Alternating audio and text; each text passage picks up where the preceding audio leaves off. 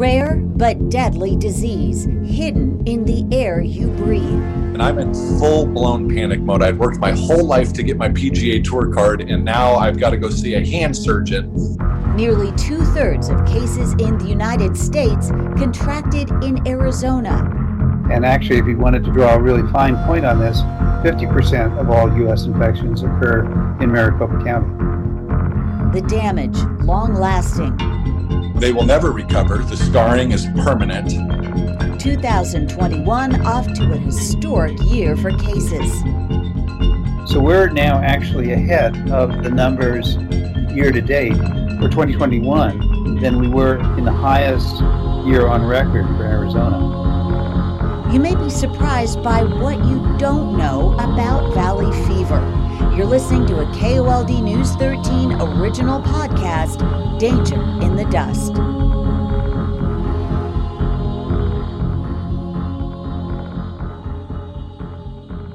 Thank you so much for joining us. I'm Brooke Wagner, here with Erin Christensen. Hello. And I want to introduce Dr. Lisa Shubitz. Now, she is with the Valley Fever Center for Excellence. She is a veterinarian. She is a microbiologist and a research scientist at the Valley Fever Center for Excellence.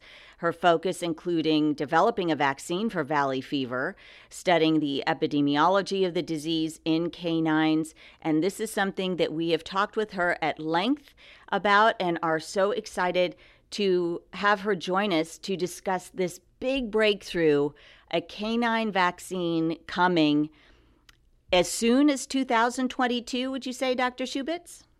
Yes, if all the stars align and things continue to progress, it looks like sometime in 2022. That would be amazing. We've gotten so much response from dog owners either saying, well, I didn't even know how bad it could get. I knew my dog could get it, or even from people saying, I didn't even know this was a thing.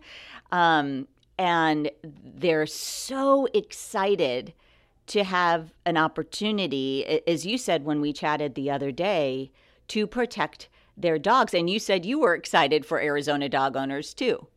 Yes. I also do some practice in addition to the research activities that I do, and I see dogs with very bad valley fever. And it can be a really devastating disease for the dogs and for the owners. It's expensive when it's very bad. It's expensive anyways, but it can be really expensive when the dog develops complications and the dogs may be on medication for life. It's possible that the medications we have, even the strongest ones that we have available, may not be able to suppress the infection, and a few dogs go on to die from the disease pretty much no matter what we can do.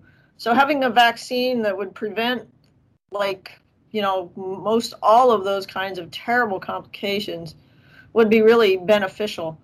And I've talked to many groups of people over the years since I started working on valley fever, groups of dog owners, just general groups of people. And you really can't have 5 or 6 people in a room in Tucson or Phoenix and not have at least one person have a story about a friend, a family member, or a pet who's had severely consequential valley fever. So what is the, maybe this is putting the cart before the horse here, what is the likelihood that this could pave the way for a human vaccine? Do you know? Yes, actually, that's one of the really exciting things about this dog vaccine, over and above the ability to prevent the majority of disease in dogs, is that the NIH funding that we received to develop the canine vaccine was the underlying objective of that was that the dog vaccine does in fact pave the way to a human vaccine. And currently, there's actually a second grant proposed that takes the vaccine that we're developing for use in dogs with relatively few modifications towards development and clinical trials in humans. So this is definitely on the path to a vaccine to prevent valley fever in humans. So we do good for dogs also, but we ultimately really want to be able to prevent the disease in people as well. I want to get back to that in a moment because there is heightened awareness about vaccines right now, certainly. So we'll have some more questions. But first, let's kind of get to some of the basics of why dogs and what makes dogs such crucial victims of valley fever. Dogs are they're very susceptible to valley fever. On a scale of all animals, they're probably not the most susceptible, but they are similarly susceptible as humans. There are many dogs living here in this area, with their human owners. One of the reasons why the disease is of such huge consequence in dogs is surely their numbers, coupled with their susceptibility. And it does, in fact, look like from some research that we did between 2000 and 2003 that the rate of infection in dogs is a little bit higher than it is in humans. And the rate of clinical infection is about 4% of dogs per year, somewhere between 4 and 6% in Pima, Pinal, and Maricopa County are likely to get sick from valley fever. So that's actually a pretty high number of dogs. When I talk to local veterinarians, they'll tell me they see, a case a week, and we're talking about a new case. They diagnose a new case every week. And at certain times of the year, it may be even more common than that. We tend to see spikes in disease in the fall after our monsoon, since we're actually going to have one this year. And it dries out, and those spores get into the air and the dust again and start to blow around, and dogs and people get sick. The spike is visible in humans too, but obviously I talk to more veterinarians than physicians. And it's just a big, huge problem. I'm curious about something. I had an acute case of valley fever, had surgery, had one lobe of my right lung removed as a result. And one of the questions people kept asking me over and over was, does your dog have valley fever? Because I think they make this correlation between, well, if my backyard, for instance, has dirt with valley fever, that's where I got it. So my dog must have shown some sort of signs first. Just in your work with dogs that have valley fever, have you noticed that there's some sort of correlation that their owners have it too? No, that's infrequent. We encounter some families like that occasionally, and they're actually kind of exciting to meet someone who says, well, I had valley fever too, and now my dog's got valley fever. And so we occasionally see cases like that, and it makes us want to run out with a shovel and start digging up dirt in their backyard. But we think, and we weren't able to delve deep enough into the research to prove it back when we had a little bit of funding for it. But we think that dogs probably acquire valley fever near their home and near their yard, unless they're dogs that have jobs like they hunt or things like that, where they're being taken away from their small backyard all the time into large desert areas where they're maybe more likely to be exposed to spores than they are, say, in downtown Phoenix or downtown Tucson. But we think that most dogs probably acquire valley fever close to home because they don't go as many places as people. People are very mobile. They get in their car and they drive around, and they drive here and they drive there, and they're exposed to this environment and that environment. And also, Dr. Galgiani, and he may have reflected this in his conversation with you guys already, thinks that it only takes 1 or 2 spores to make a person sick. And you could breathe that spore in anywhere. And a good example of that is that while cats don't get anywhere near as much valley fever as dogs, we see maybe 1 case in a cat for every 50 active cases in a dog. But we can see this disease, we frequently see this disease in cats that don't have any exposure to soil. They're indoor cats. So the spores are blowing in through your air systems or your windows, or they're being carried in on your shoes or your clothing into the air that the cats breathe in.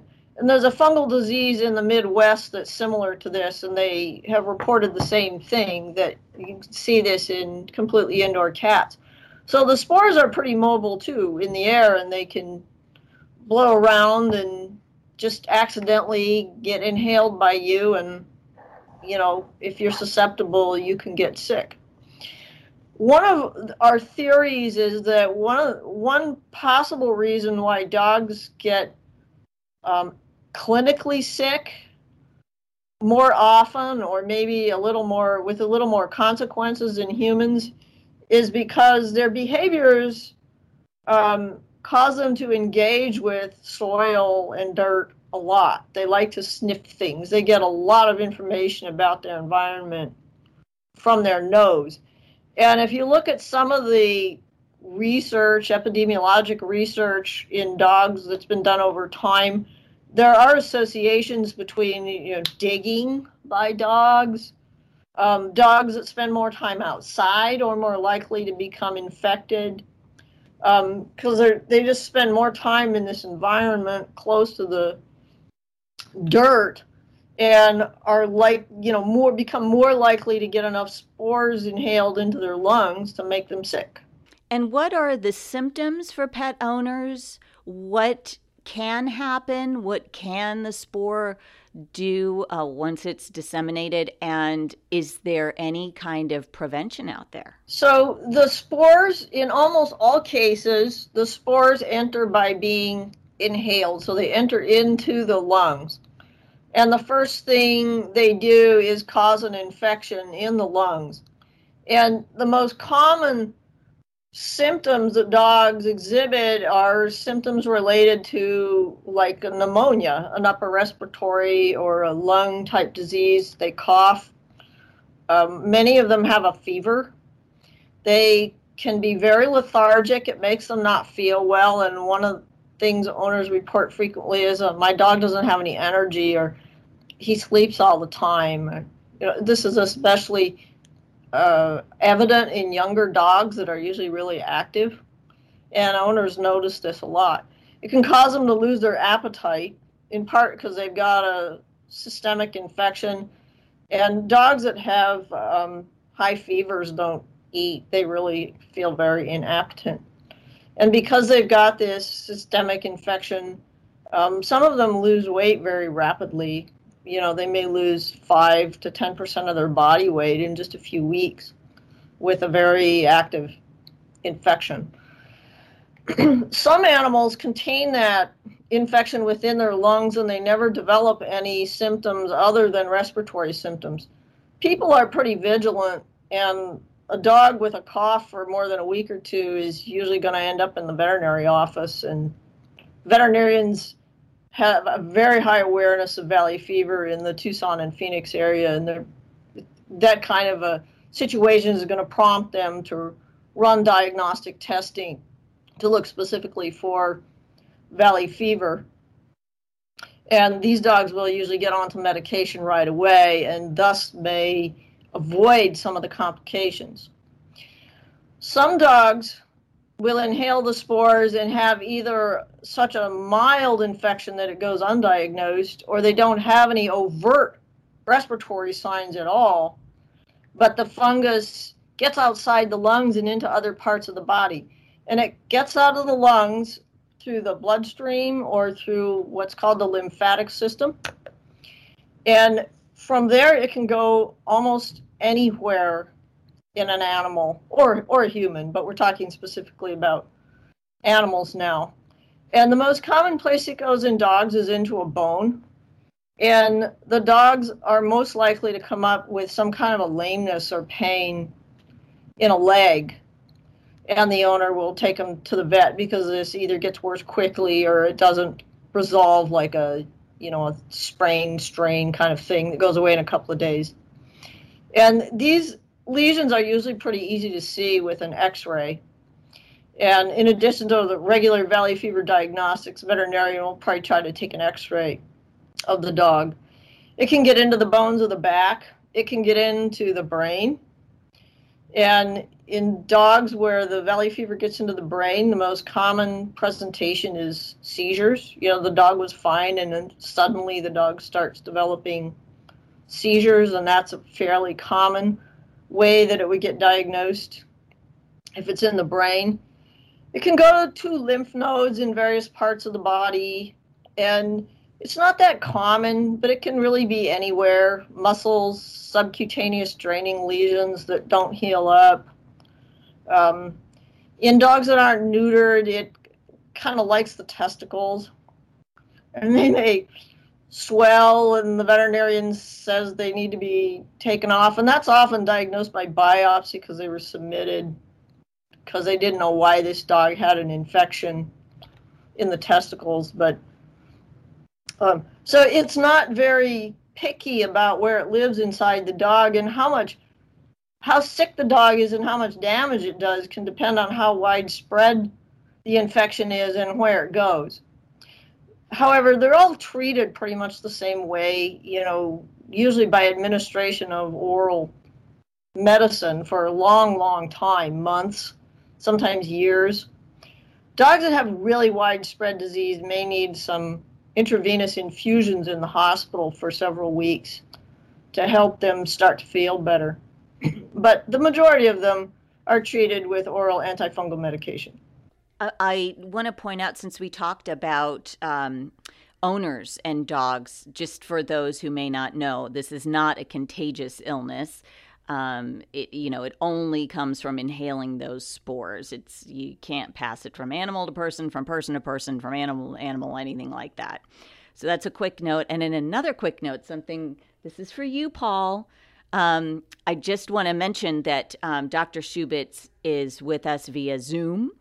And so if you hear differences in the audio, that's the reason. And so we're making it as clear as we can, but just so you're aware, that's we're not all in the same room. I am curious how long this vaccine has kind of been in the works. So the vaccine that we're working on right now has been in the works for approximately 8 years. And part of the reason why it takes so long is that you don't just come up with a thing and all of a sudden decide you're going to go out and do a dog study. And it's undergone extensive testing in mice, laboratory mice, which is the primary model for studying almost everything about valley fever because they're susceptible and they're small.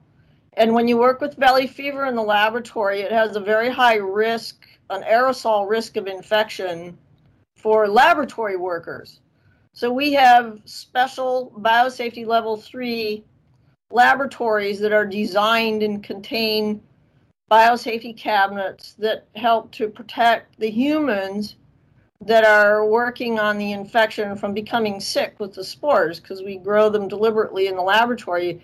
And these things that you might encounter in small quantities out in the real world are encountered in intense concentrations in a laboratory setting.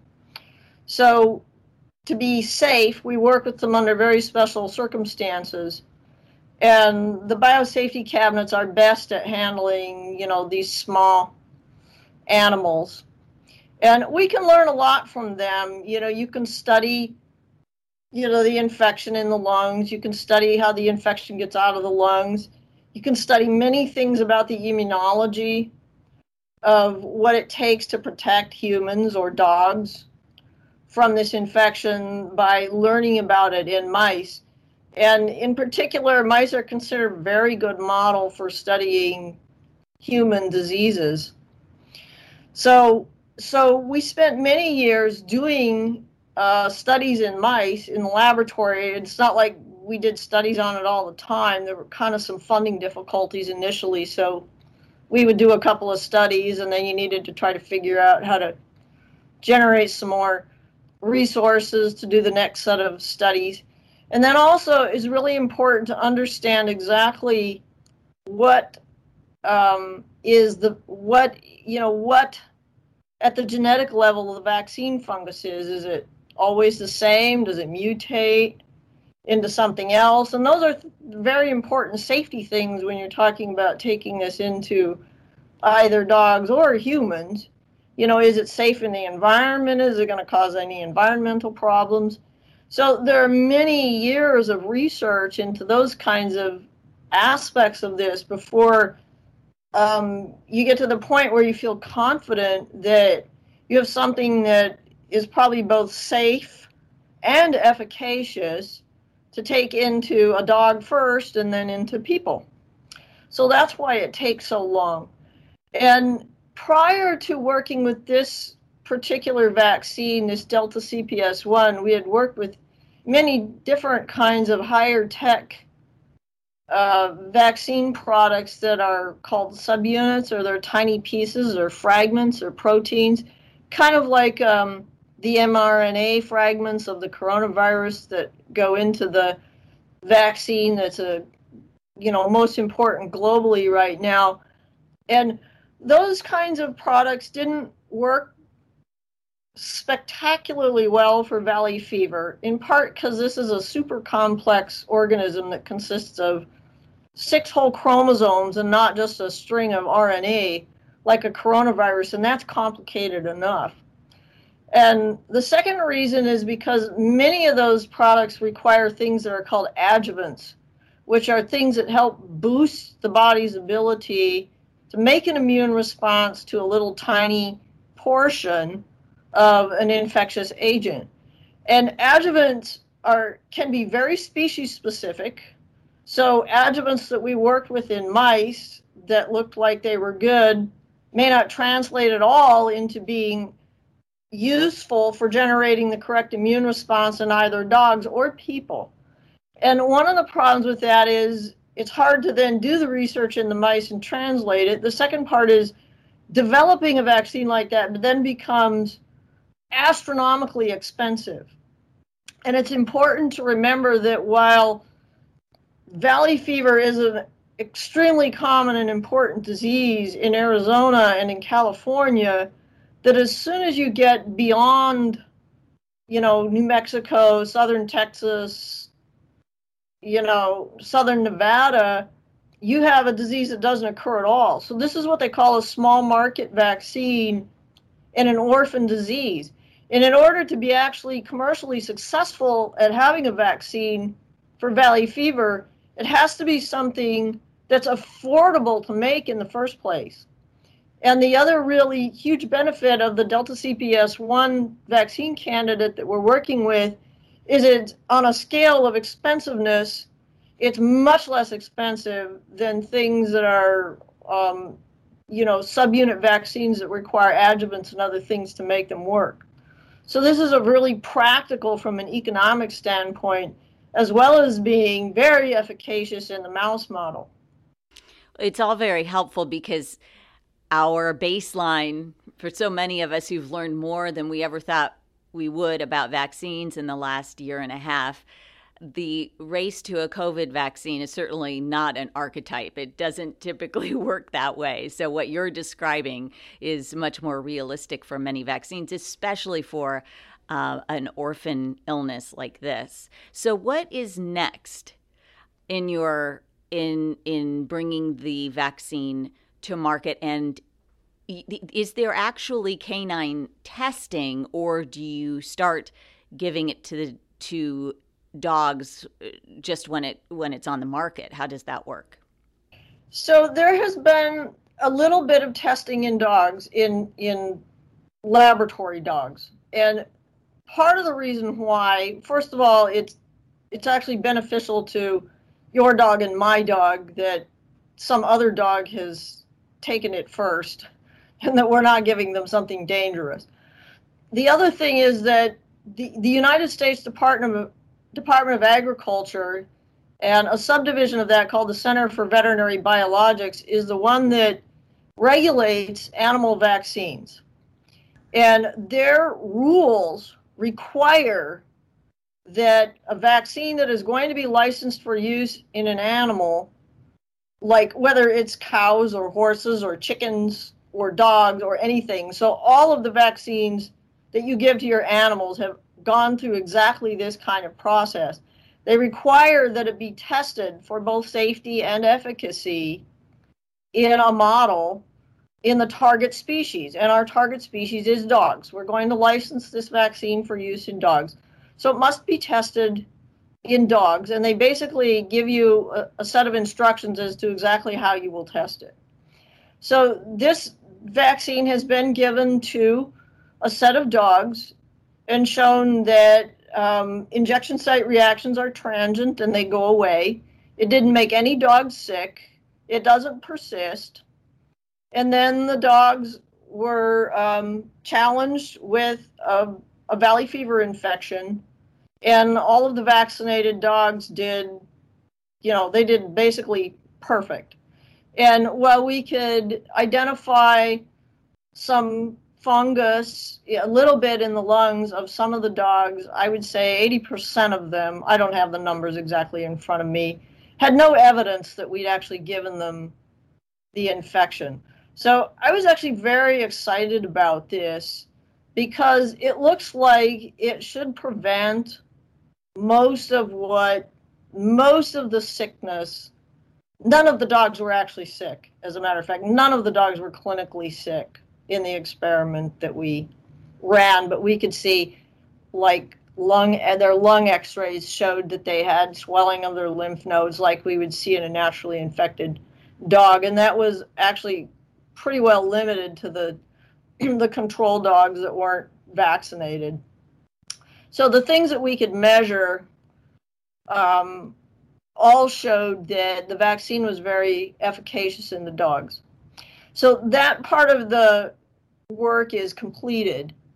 And the next step is that the vaccine has to be able to be put into a shelf-stable situation. That means it has to be put into vials and be able to stay alive, because this is a live vaccine, like a distemper vaccine, long enough to be able to be distributed to veterinary offices so they can give it to your animal, because you don't want to go in and get that valley fever vaccine and find out that all the spores in the bottle died and it's not actually doing your dog any good at all. So the studies that are underway right now, the formulation studies, are how do we put it in a bottle and make it shelf stable so it can be distributed for sale, so that we can actually vaccinate real dogs. And then once that has been accomplished, the next stage is actually to determine the safety of the vaccine in community dogs, because a study of a small number of dogs just doesn't tell you how it's going to act in the real world.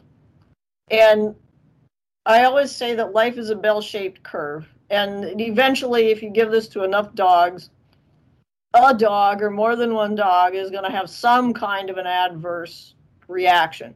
And you can't determine that in a tiny study unless it's a disastrously terrible vaccine and, all of the dogs have adverse reactions. That's a problem, and then we didn't experience that. So the next stage is a safety study that will be run in community dogs. And it'll be distributed in 2 doses, the way we expect to use it. And a side benefit for the dogs that are enrolled in the safety study is that their dogs will probably be immune once the safety study's done. And after that, then you go back to the USDA and request licensure of the vaccine.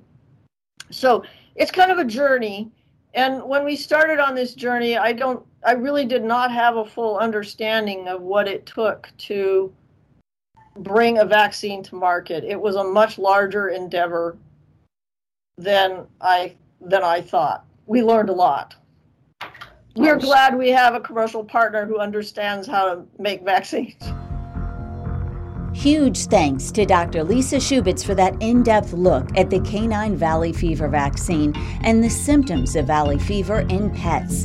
In our next episode, we'll talk to Janet Galante, owner of Sit, Stay, Play, a social learning center for dogs in Tucson. Hear her experience with valley fever and the emotional and financial toll it can take on their owners. Join us next time on Danger in the Dust, a KOLD original podcast.